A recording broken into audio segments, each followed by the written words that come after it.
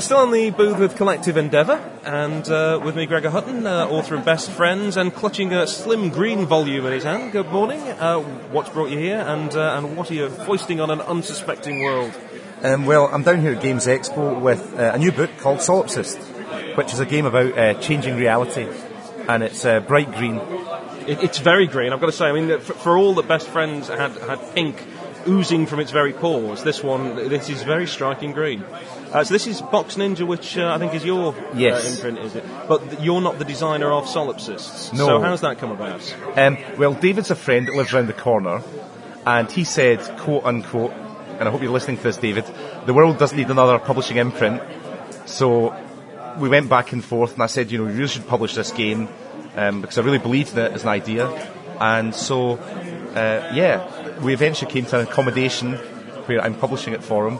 But I now understand he is going to create another publishing imprint himself at some point in the future with his other ideas.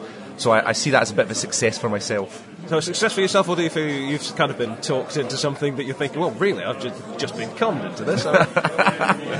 You put out the thing and see if it's any good, and if it can deny all knowledge if everybody turns around and says, I don't like this Box Ninja stuff. Well, the interesting thing that I've done with this is it is still creator-owned. Mm-hmm. So David pays for the book, and he had sole ownership of everything that went in this book. But I like to feel that he listened to my wise words of advice about what should be in there. So you're sort of a mentor now, the grand old man of indie games, passing on your knowledge to the young Padman. Yeah, I'm kind of like a Gandalf to maybe someone like Malcolm Craig's Frodo. Yes. I'm going to step aside from that comment, since I'm not going to get into anything about Malcolm Craig and Frodo.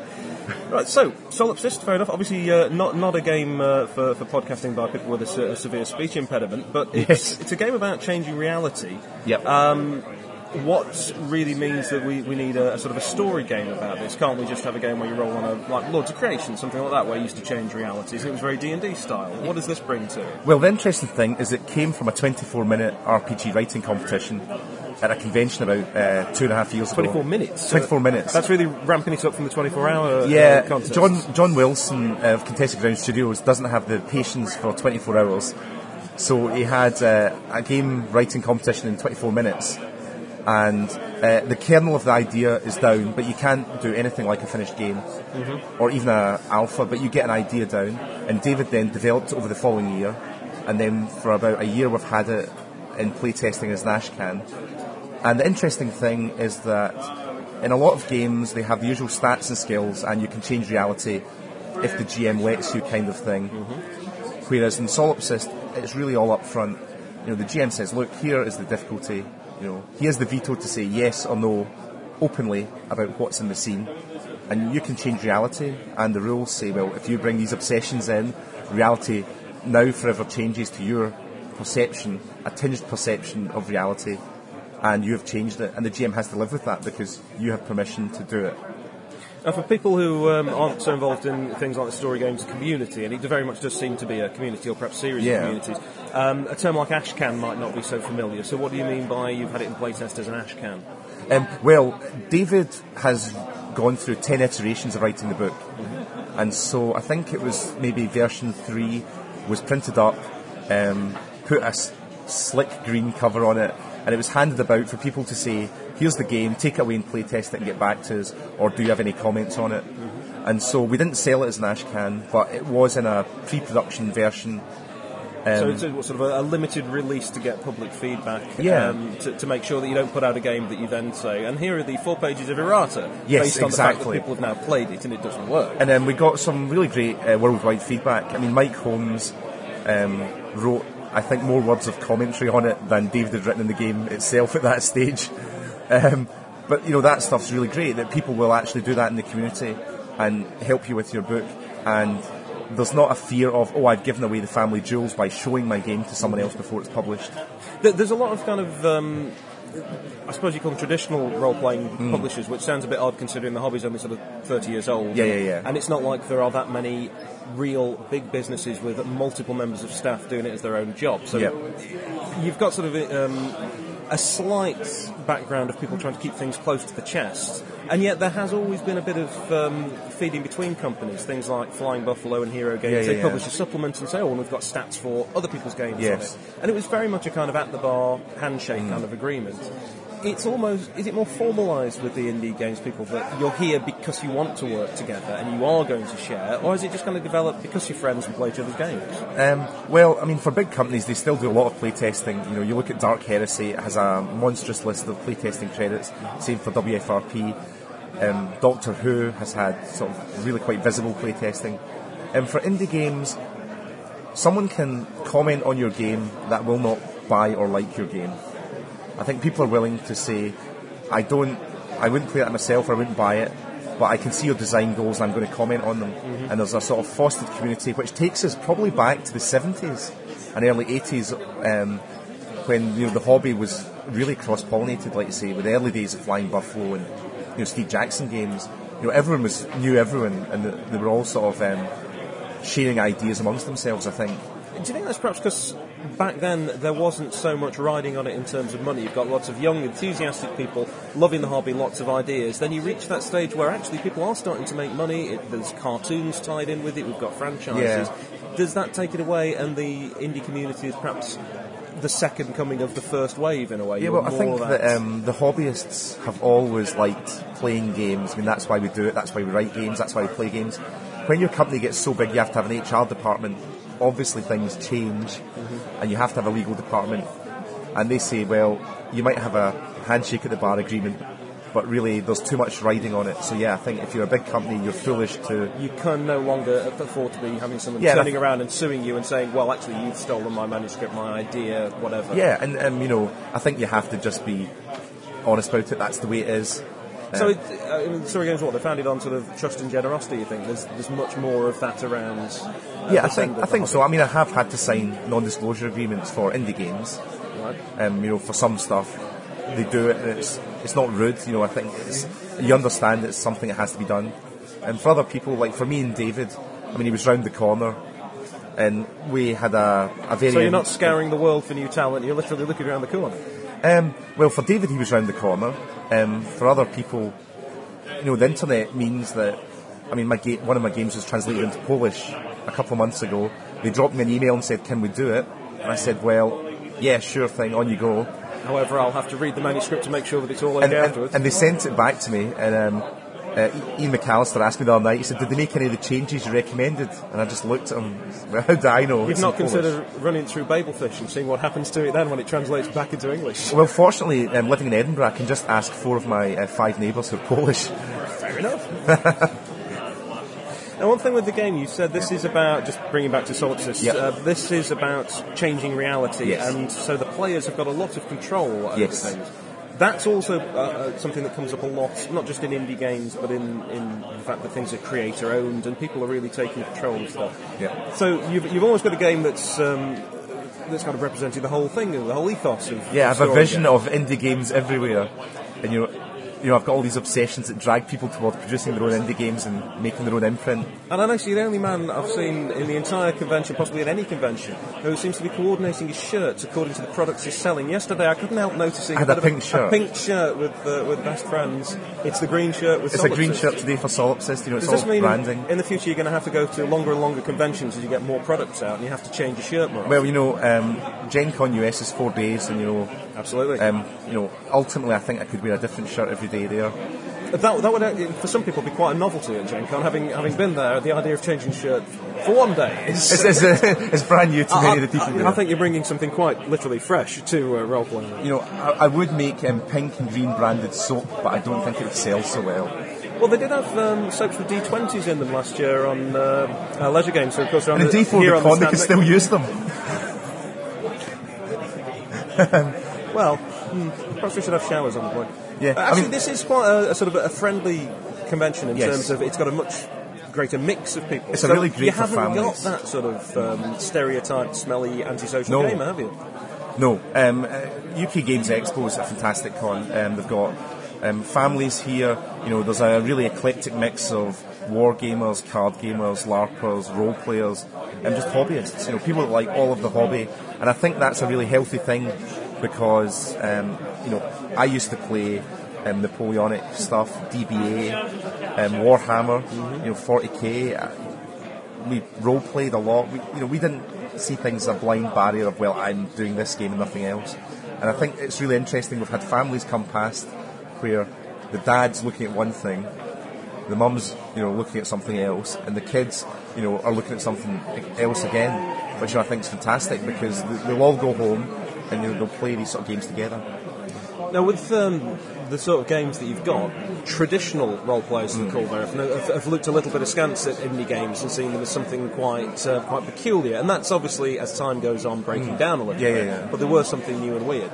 If you've got families coming through who really don't know one role-playing game from another, are you finding that they've simply got no prejudices? They're looking and thinking, oh, that's that D&D stuff, or are they very open to it? They're very open. We had a family come along.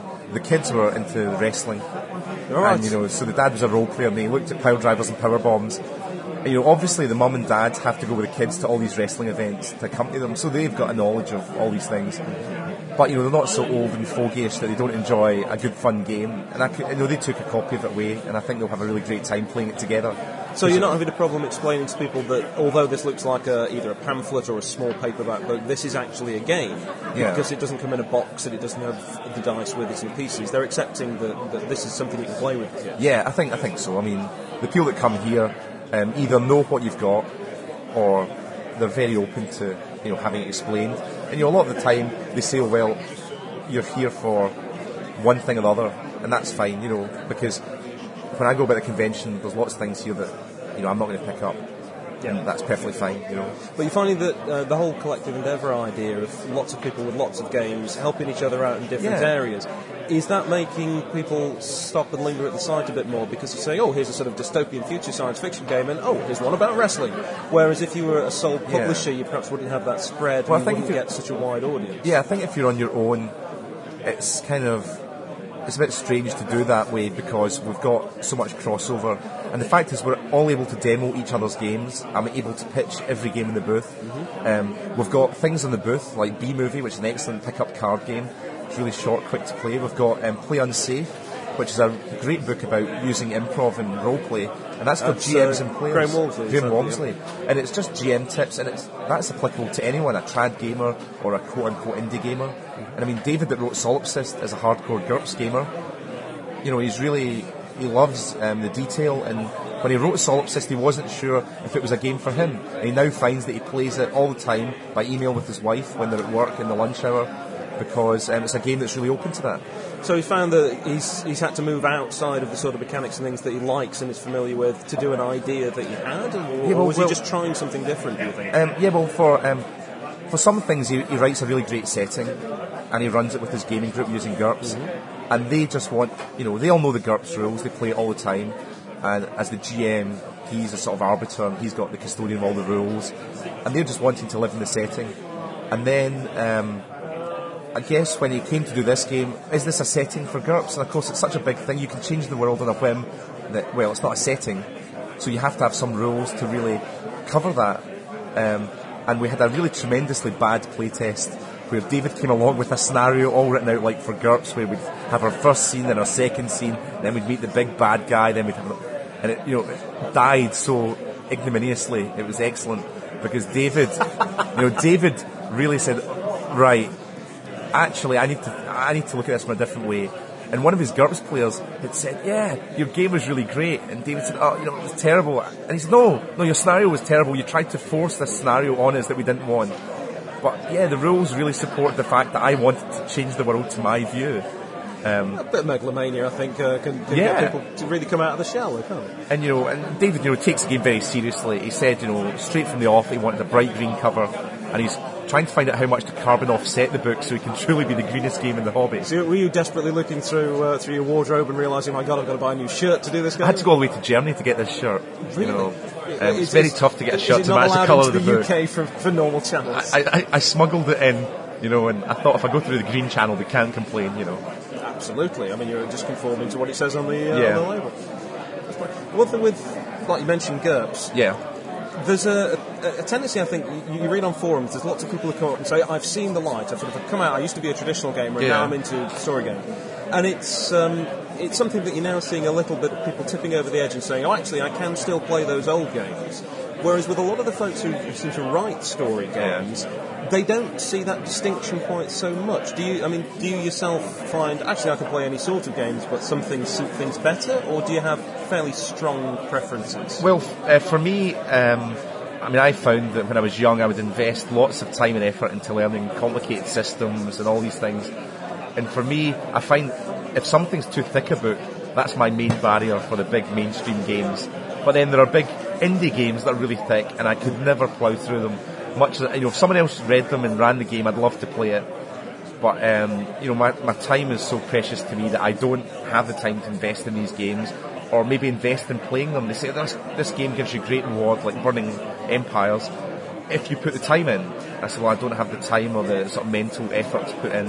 Yeah, well, that particular one, it's a fairly thick book, and it is a gorgeous book. I was saying, it's also designed to play in a certain format over a certain length of time, which is the sort of thing that I think we've seen more in indie games than in traditional ones, where it was all very open-ended usually. Yes. People are focusing on a certain... But I think there's an expectation in a trad game, the ones I used to play, there's an expectation that when the GM said, I'm running my campaign on Tuesday night, that he was, if he stopped that game after 4 or 5 sessions, you're not going to go and play a campaign with him again. He was promising you a couple of years of... Yeah, I've spent 3 hours rolling up this character and you've only given me a couple of weeks' entertainment. Yeah, and so, I think the other thing is the players want to bring things in, and we all want to be in charge of our characters in those kind of games.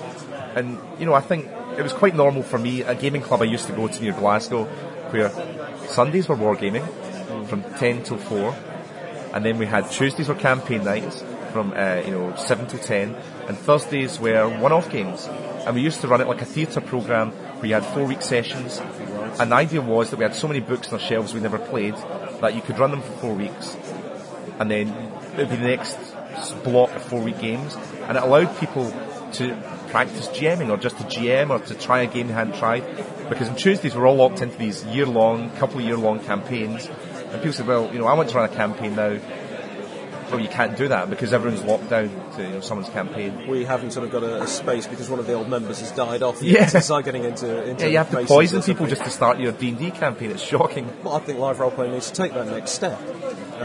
Killer, it was all about plastic tarantulas, and I think it needs to really move on. Yeah. Come on, Steve Jackson, what were you thinking? I'd probably influenced by the fact that maybe, homicide is actually a crime.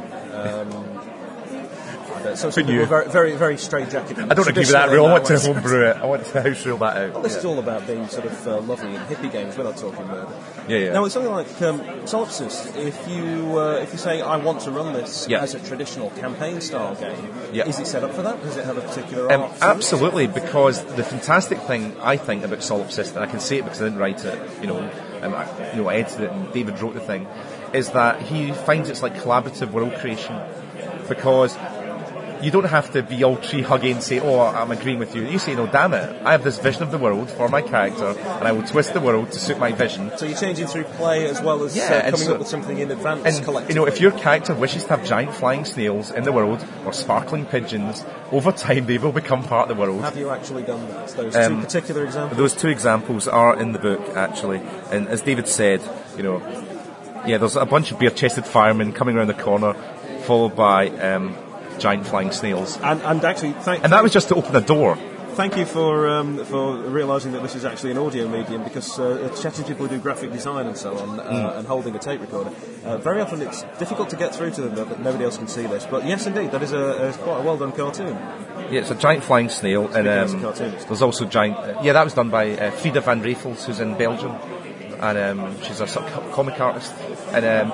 David knows her through his wife, and so he said, could you do me a drawing of some bare-chested firemen careening round the corner in a fire truck with some giant flying snails being towed behind? She said, actually, I've already got one of those in the filing cabinet. Well, she said, how many snails? Perfect. That's a professional. That's a true professional. So how many people is this aimed to do, and do you need any peculiar dice? Is it sort of you need fudge dice, or you need 200 poker chips? It's completely diceless, and you need at least one player and one GM, And David found that it's an odd game for an odd number of people.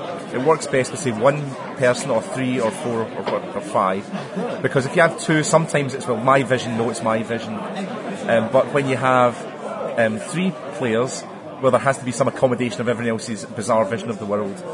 And in play, when you use your obsessions, they get more powerful, they get cruder, they make large changes to the world, and you have these limitations which hold you back. And again, by using them, they get a lot more powerful. And so between stories, you ground your character and try and temper his obsessions and temper his limitations, or add some limitations. Because if you really let your character go wild, you would change reality so much so you would tear yourself out of the agreed reality of the group players.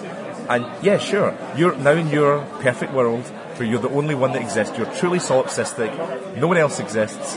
And back in the quote-unquote game world, your character's still there, but he's no longer a player character. He's what we remember of you. And, it's only our familiarity with you that you're still there as a person. And if we forget about you, they disappear. Interesting idea. So that's very esoteric, I think. And David was really inspired by I guess back in the day it was a traditional game, but really you would think it was an indie game. It was Heretics by Wasteland Games that were Northern Ireland. They did Stocks Games, yeah. Stocks Light, El Paso. I've got Heretics.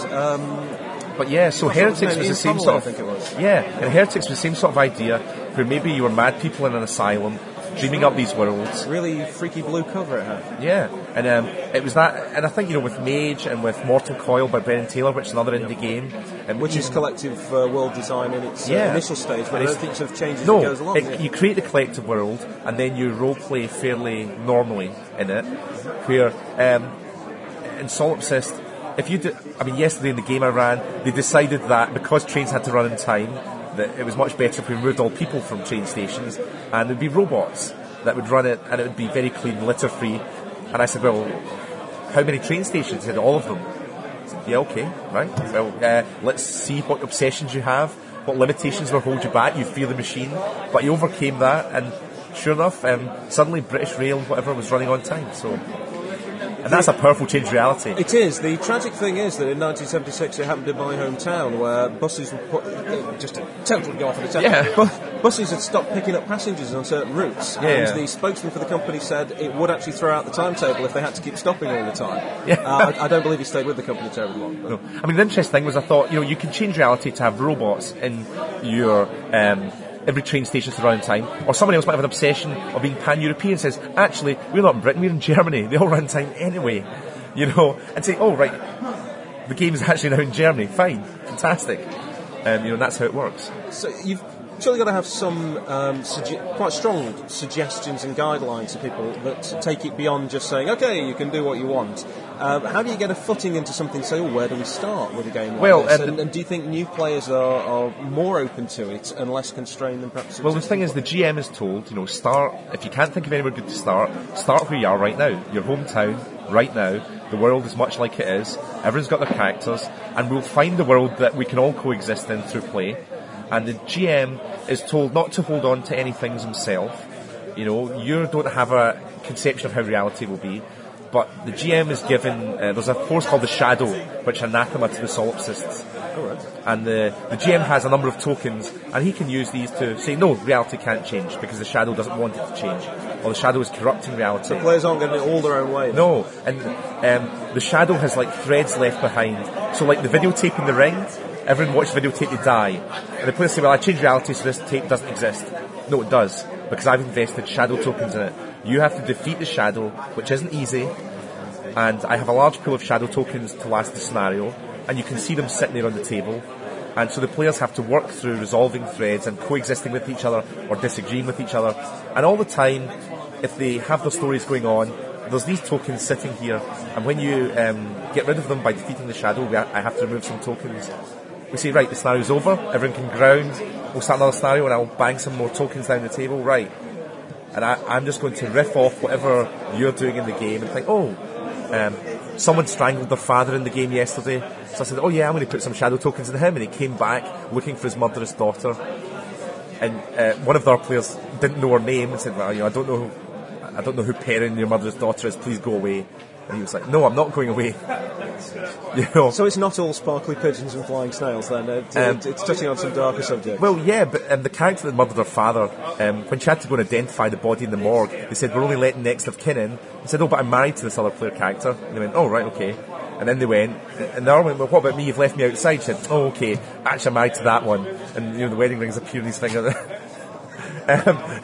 And that was her way of getting around. And it was really strange. You're marrying people at the drop of a hat to get around some procedures at the morgue. And it's not just a bluff check, you're actually suddenly married. Yes, she's suddenly married, and he was like, great, because I want women to love me. And she said, oh, I don't love you. And he wanted to change reality so all women loved him, so that it was a marriage, not a convenience, but of genuine emotion. Is this actually a game, or is this a way of learning more about people you game with, do you think? Well, he does quote Douglas Hofstadter in his references, the mind's eye and all this stuff. So I think very few games can say that. Yeah. So just to wrap things up, where is the collective heading then? Do you see? You were here last year. Yep, we were here last year. We had a really positive meeting about where we're going forward, and people should look forward to seeing us definitely at Dragon Meet the end of the year. IndieCon will be there, Concrete Cows, Furnaces. I don't know what we'll be doing at Gen Con UK.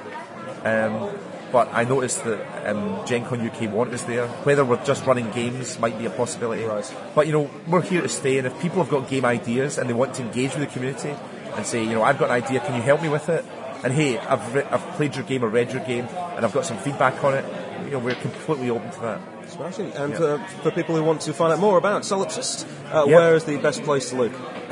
You can go to boxninja.com or solipsist-rpg.com. For those with more advanced spelling. For those that have got advanced spelling, you can go there, and it's £10, and it's bright green, and you can find it in all sorts of shops and IPR, Indie Press Revolution. And simply by using that as sort of a SWAT card, people will be able to catch you in the street by matching it to the shirt. Yes, it's a bonus.